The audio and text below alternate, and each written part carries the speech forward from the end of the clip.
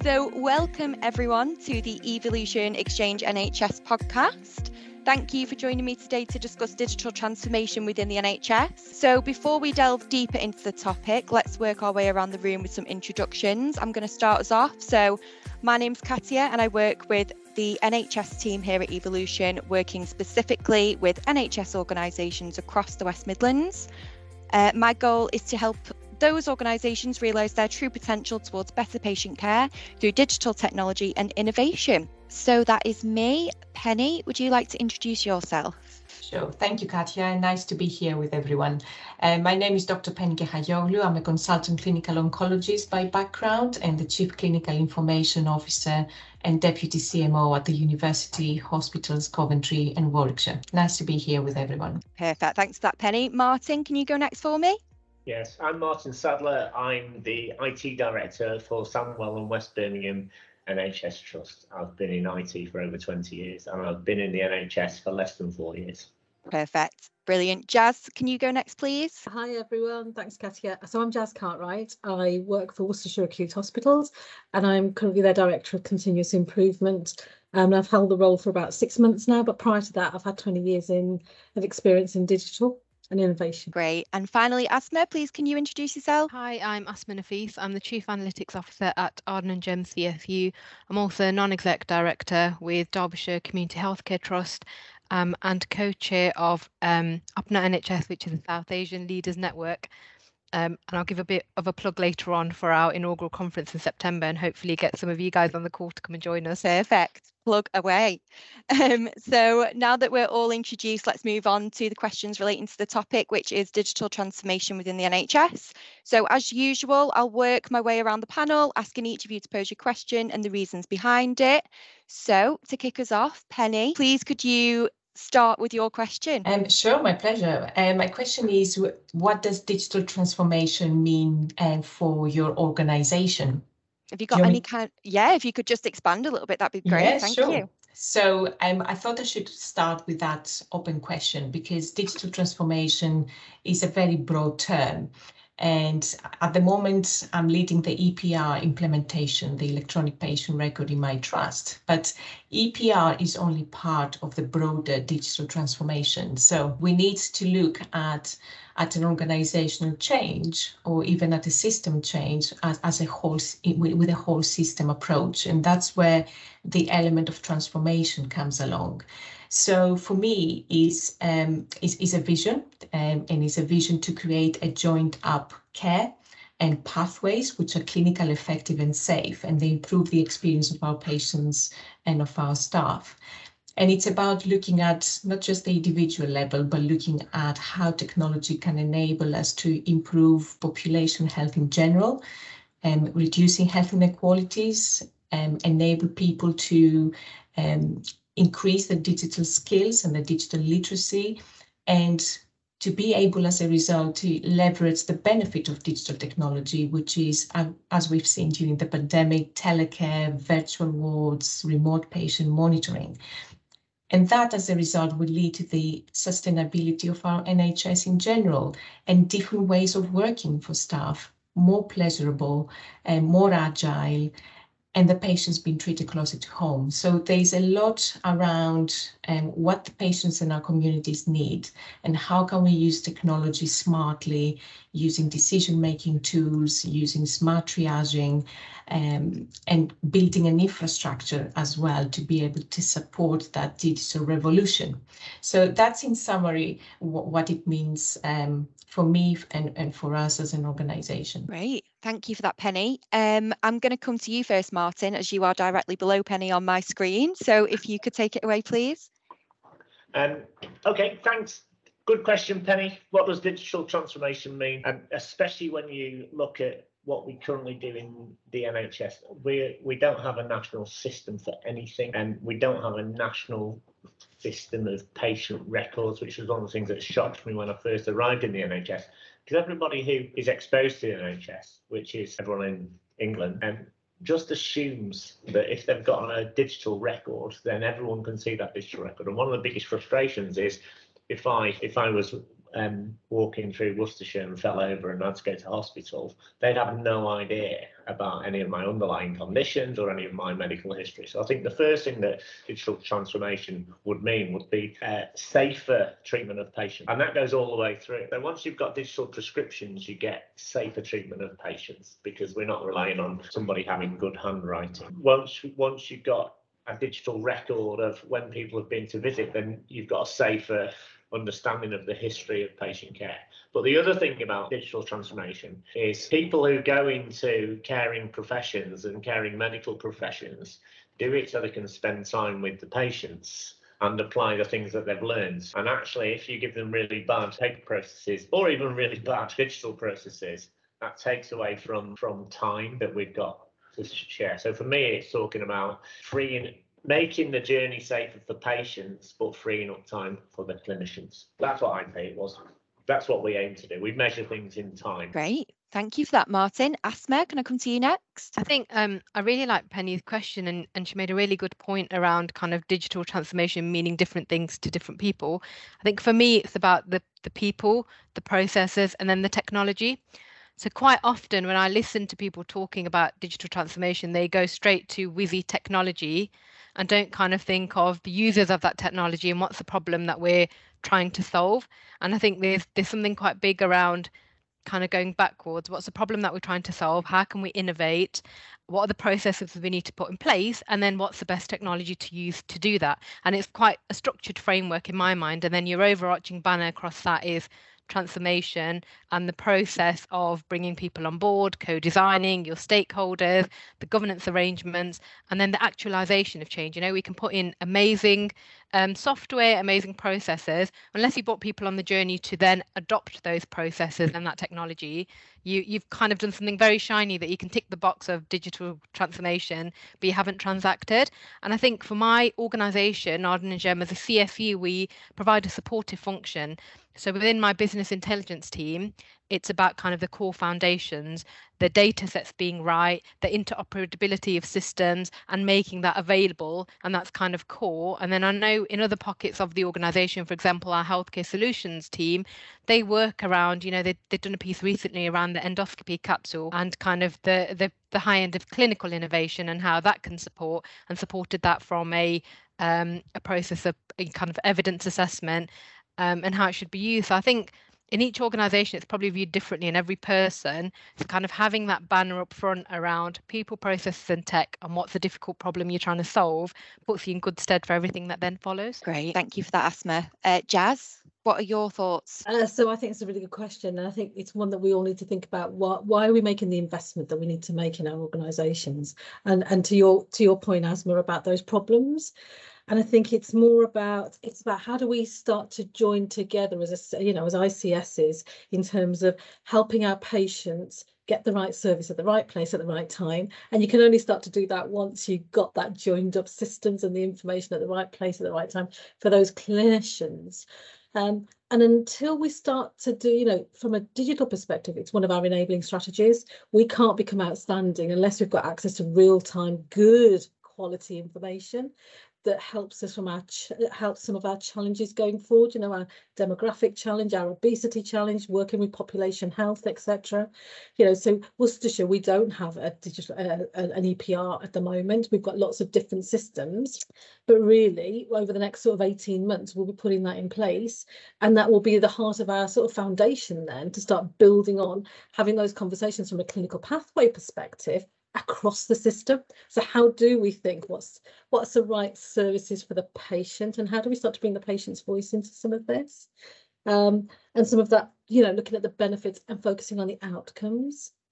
And as we go on our improvement journey, it's for me, how do we start to sort of capitalise on digital in terms of helping us standardise our processes that I think both of you mentioned, Asma and Penny, around reducing variation, because of that's the key enabler from a digital perspective, and helping us reduce that waste so that actually clinical staff are doing the things that add value, which is focusing on the patient and being by the patient when doing that.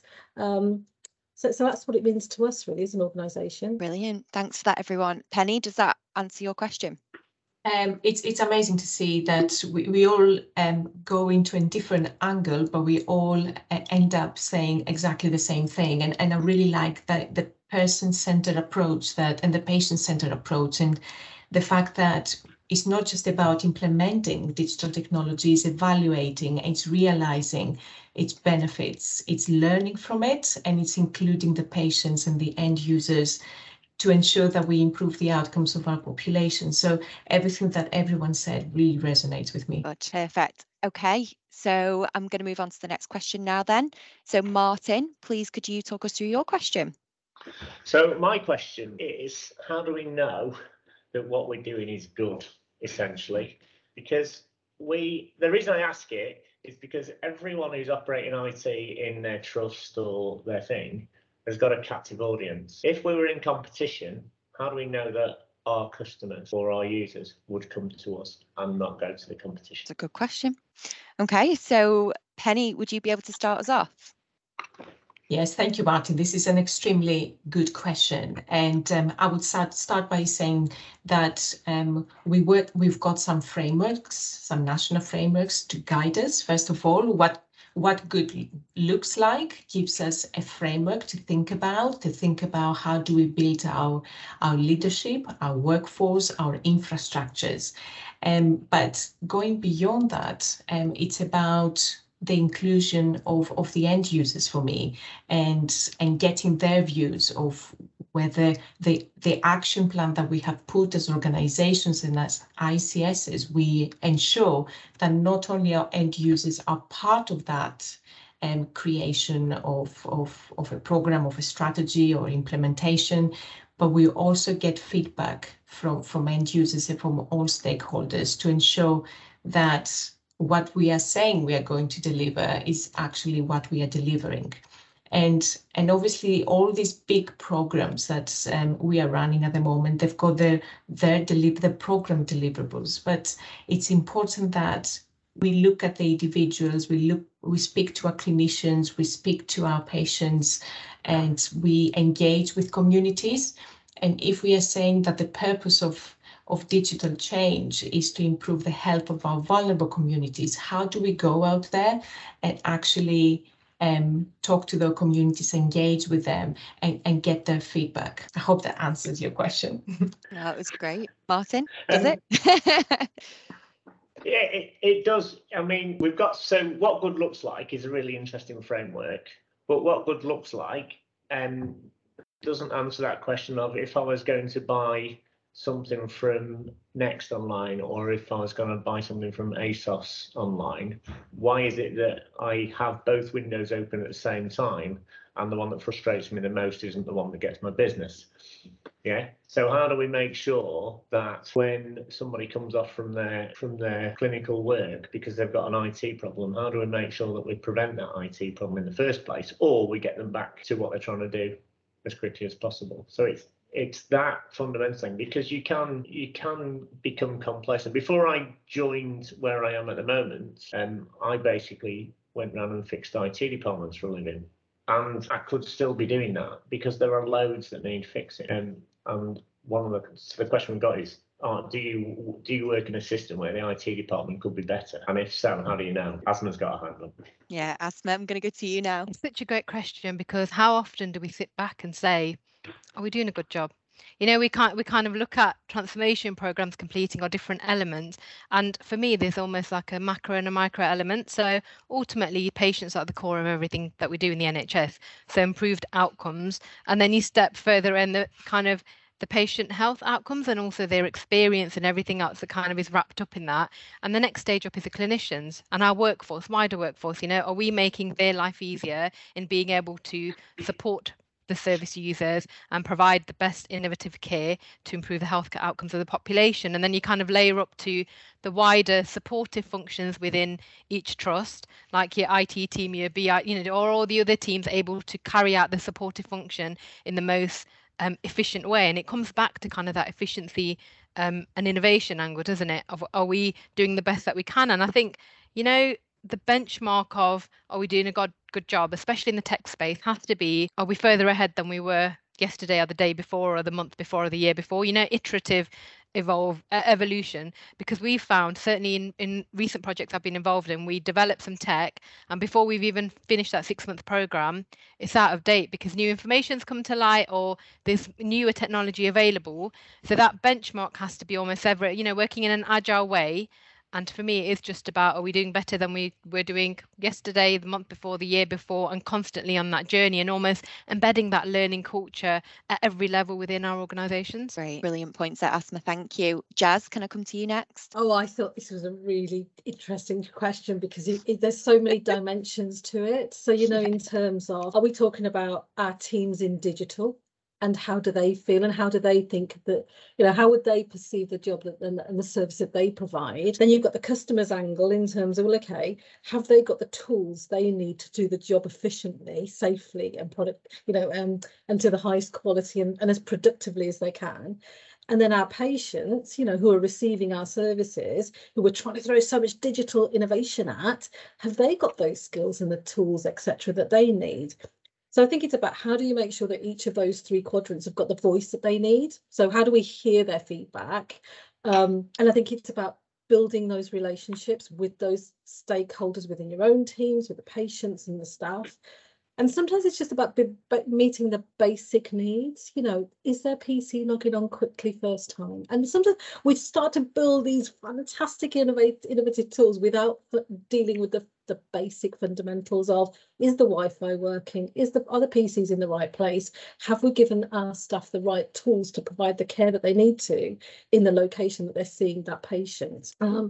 And I think digital has a really hard job at the moment in terms of meeting so many priorities. You've got national priorities, local priorities, organisational priorities, ICS priorities. And we talked earlier about funding. Have we got the money? How do we provide those requirements against an ever-shrinking budget? So for me, that it's about being realistic and honest with yourselves as a service and saying, actually, we want to. Where are we striving towards? And how do we know that we've got there? Well, actually, those 3 quadrants is about what do they want in terms of, I think Asma said it, about outcomes, and how would they know that actually you've given them the tools they need to do the job that they're being asked to do every day. And I just think, when I worked in digital, it's blooming thankless in some cases. It's a hard gig. I say it's a hard. That's why I've moved out of it. It's a really hard gig, and the organisation doesn't realise how important digital is until something goes down, and you're only as good as your last failure. And I think it's being realistic about, how fundamental digital is to an organisation, especially as we move forwards. Brilliant. Thank you for that, everyone. Is there anything else that anyone would like to add before we move on? I think they were all great answers, and I can now figure it out how I go to the next stage. Good. We'll leave you to mull that over. So, Jazz, I'm going to come over to you now for your question. So can you just talk us through why you've asked this question? Okay, so we're just about to start work. Well, we've started working on our EPR implementation, and we're just putting together we've got a CCIO and a CNIO, and they're putting their groups of staff together to help the programme going forwards. And when you look at those groups, there, the nursing groups are very female white. The clinical groups are very white male, and you go, well, actually, how do we start to get the voices from other professionals, from other, groups of staff, the female voice, the male voice into the nursing group, the female voice into the clinical groups? How do you start to get that diversity also from a patient's perspective? Because, engaging with our PPF as I do now from an improvement perspective, again, it's shaped from a very, demographic perspective, professional backgrounds, etc. And I think until we get those voices, the right voices being heard, and sometimes it's the same voices that they're always the loudest that we hear, how do we start to encourage the other voices to be heard? I'd love to hear your thoughts. It's a great question. Thank you for that.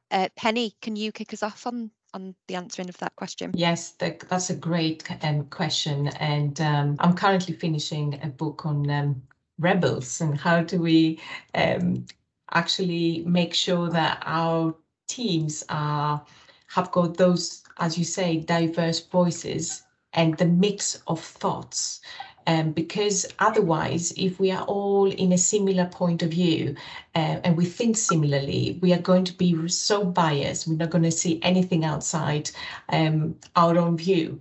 And that's often detrimental, as the book suggests, with various examples. So I'm personally quite lucky to work in a very diverse organizations, and we encourage people to mix up in forums, to come forward as champions of a lot of digital programs. And it's a lot of work to go down to all levels of the organization, but this is what it takes, because often, as you say, Jazz, the same people come forward. If you put an advert out or a call for somebody for a leadership position, the same people come out. So we need to be able to address and create those relationships, as you said before, with all levels of the organization. Go and speak to people, what their drivers are, what their motivations are, how do they see themselves wanting to develop, and mix the skills, because we know that a team only works well if each one brings something different, and we know that every person has got some pearls there and some character strengths that complement other people in the team.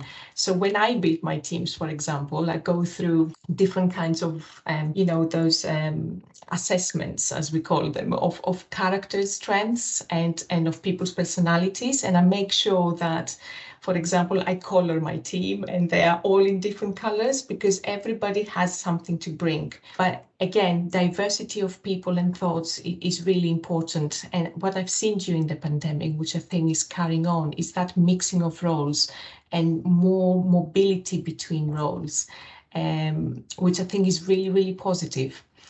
And to bring it back to reality in digital transformation, again, we need representatives from those communities which are potentially less well represented. And that's another work that I'm doing with our public health director, is actually reaching out to those communities and getting them involved in our programs. Perfect. Thank you for that, Penny. Asma, can I come to you next? What's your response to the question? I think it's a great question, and I really like kind of Jazz's point around how do we make sure that voices are heard, and Penny's point around if you've got kind of similarity in the people that are involved, it becomes an echo chamber, more of the same.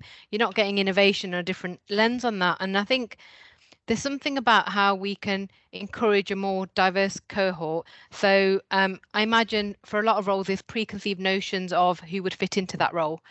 Your chief exec tends to be a white middle class male who's worked at a directorate for a certain period of time, etc. And similarly in the tech space. And there's something about how we mix up. So you're right, COVID has allowed people to be deployed into different roles and show that you can bring a different lens, and we've all got the transferable skills to be able to kind of take on board new areas of work and bring innovation. I think there's something big around kind of, the grassroots individuals, the service users and those that are delivering the service have got a lot of the solutions that we need for innovation. So, your healthcare assistant who's doing something in a cumbersome way and knows the process should be changed, we need to be speaking to those individuals to work through how we can kind of change the way we do things. It's easy for all of us as senior leaders in the NHS to sit in our ivory towers and come up with amazing solutions to problems that we've never transacted in practice. And so go and talk to the right people to get them involved. And I really like this kind of recent movement about trying to get more women into the tech space and encouraging kind of a younger cohort of people, graduates, into this tech space, because there's a massive diversity. I mean, I'm 40, and there's such a difference in the thinking of myself versus some of the fresh graduates that we're getting come through, where you think, wow, really refreshing to hear kind of that thought process. And I think there needs to be kind of a change in mindset around you need X number of years at this level, and you need to do all of these things and do all of these courses to be kind of a viable voice in this space. Thank you for that so much. Thank you. Martin? Thanks, Katia. I think that's some great points there. And as the middle class white bloke on the call, Asma, we love you, Martin. Yeah, thank you. That's very kind. And I do appreciate that 80% of the reason I'm the CIO is because I'm a middle class white bloke, and 30 years ago, that was the job. And so I have deliberately encouraged diversity in my IT team. 50% of my staff are women, so we had a big poster, women in tech, so we encourage that. But the other thing that we encourage, the reason we want diversity isn't because, well, the reason we want diversity is because we want diversity of thinking. People from different backgrounds, people who have grown up in different ways, people who have not been through university but still have and have no experience of that, and people who have an experience of that. All of those different experiences really help you create a service that will impact the diversity of your population. And Sandwell and West Birmingham has a diverse population. 70% of the children in Sandwell speak English as a second language.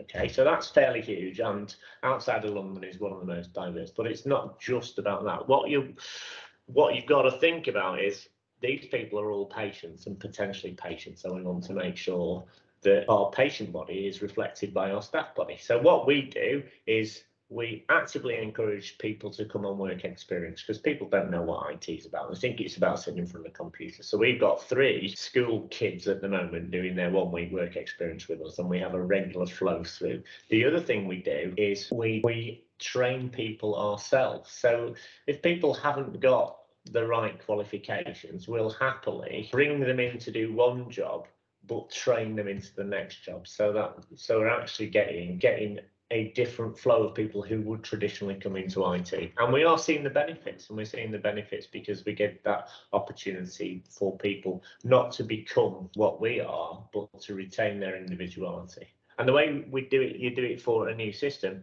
is you map a flow.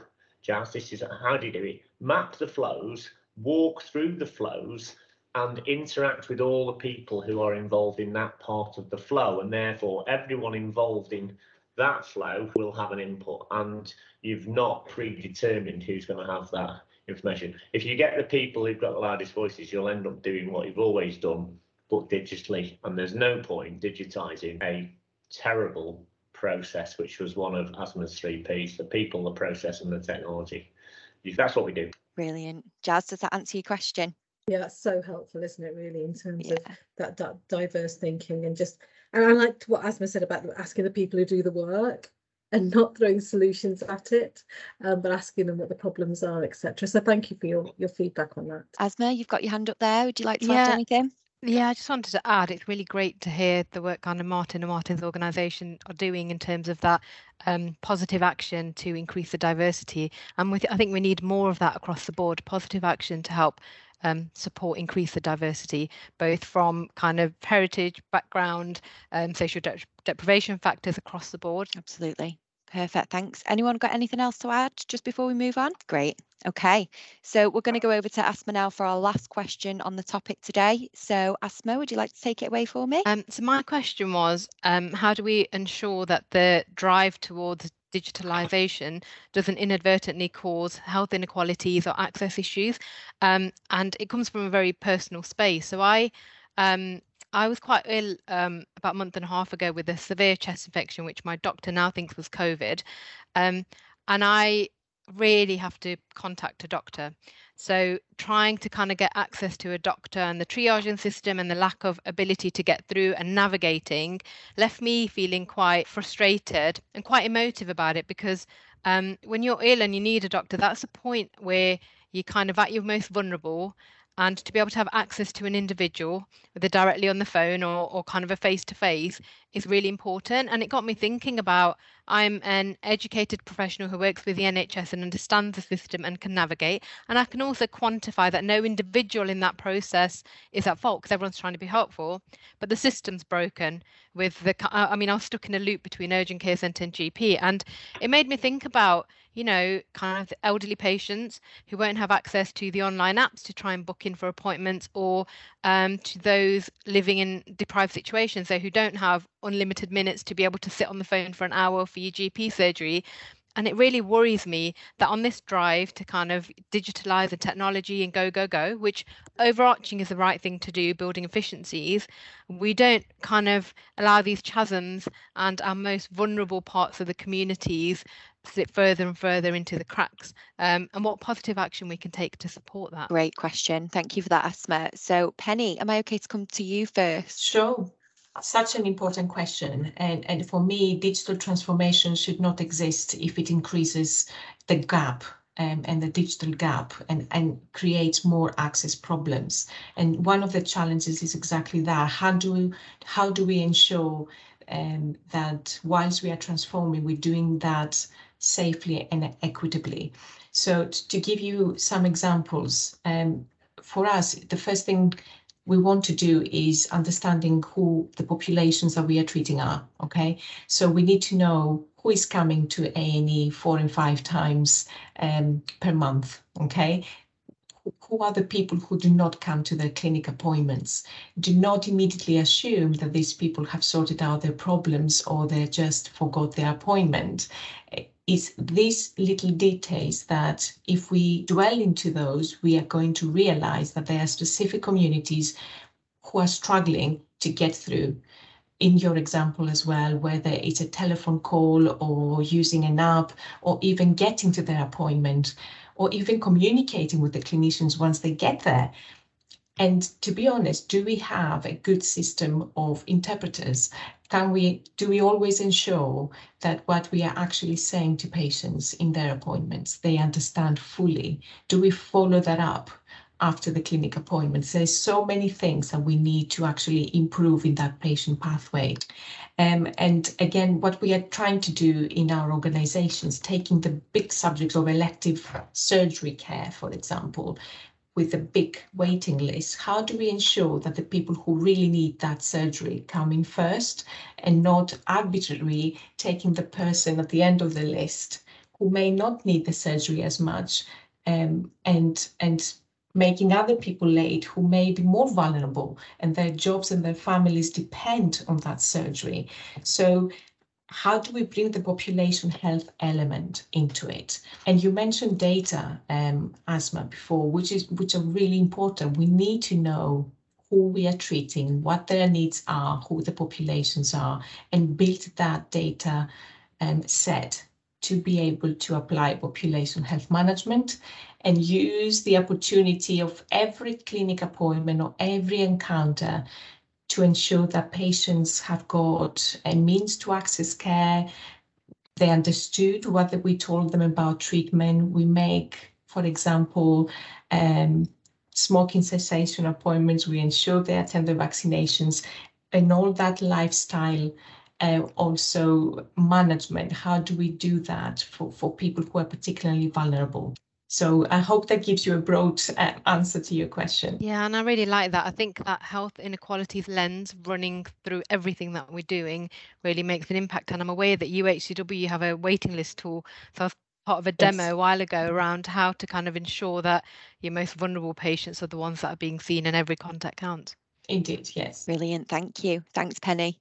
Martin, can I come to you now? Yeah, I totally see the digital inequalities. The last 2.5 years have shown us go to use video conferencing, being able to do digital bookings of appointments, and then there's a whole section of the population that don't have that access.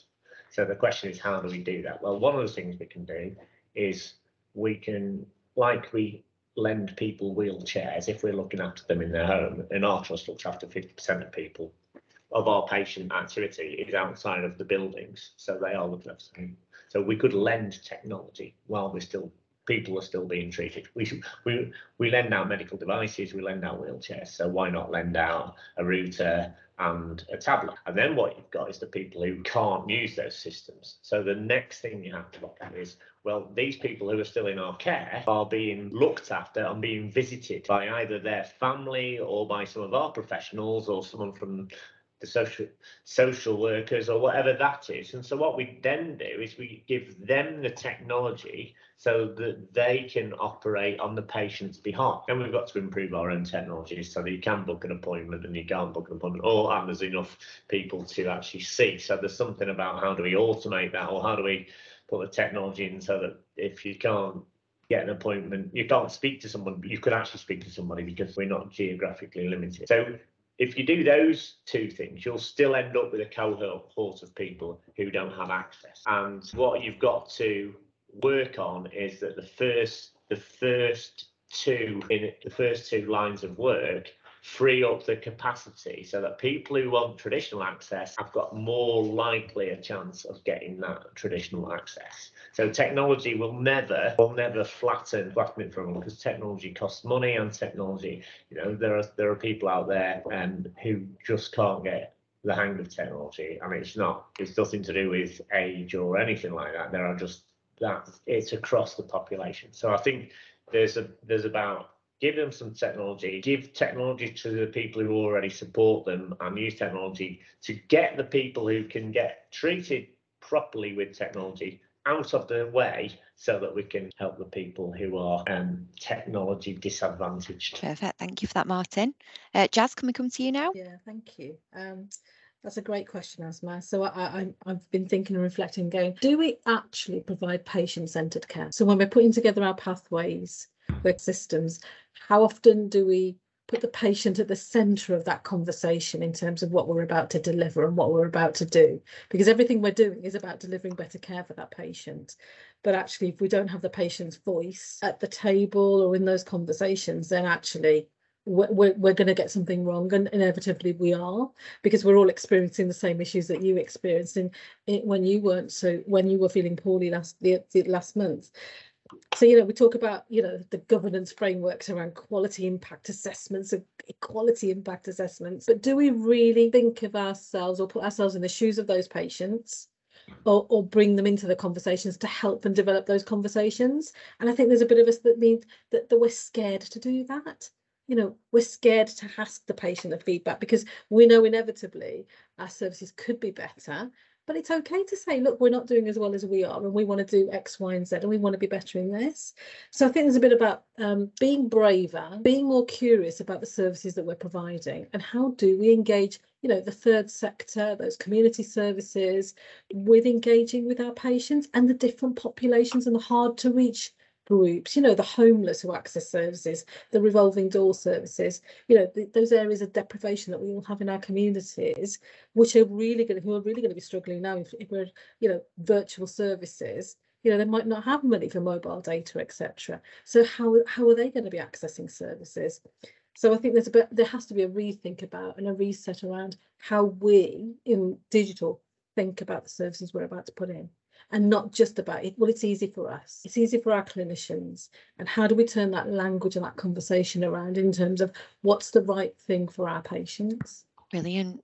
Asma, does that answer your question? Yeah, and I really like how Jazz has finished that. What's the right thing for our patients? Because early on, we were talking about the delivery of maternity services, and that's one of the areas where you just want someone physically there to help support, and they're looking at the environment, and it is what's the right thing for the patient, and then work backwards from that. Brilliant. Okay, so that is all of the questions asked and answered. Are there any final thoughts on any of the questions that have been asked today? It's been a really useful therapy session.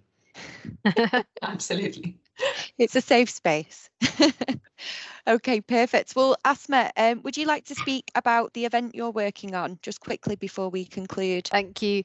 So UpNow NHS is an NHS South Asian Leaders Network that's kind of got its first inaugural conference in September. It's a 2-day conference, 9th and 10th of September, and the focus will be around the ED&I agenda.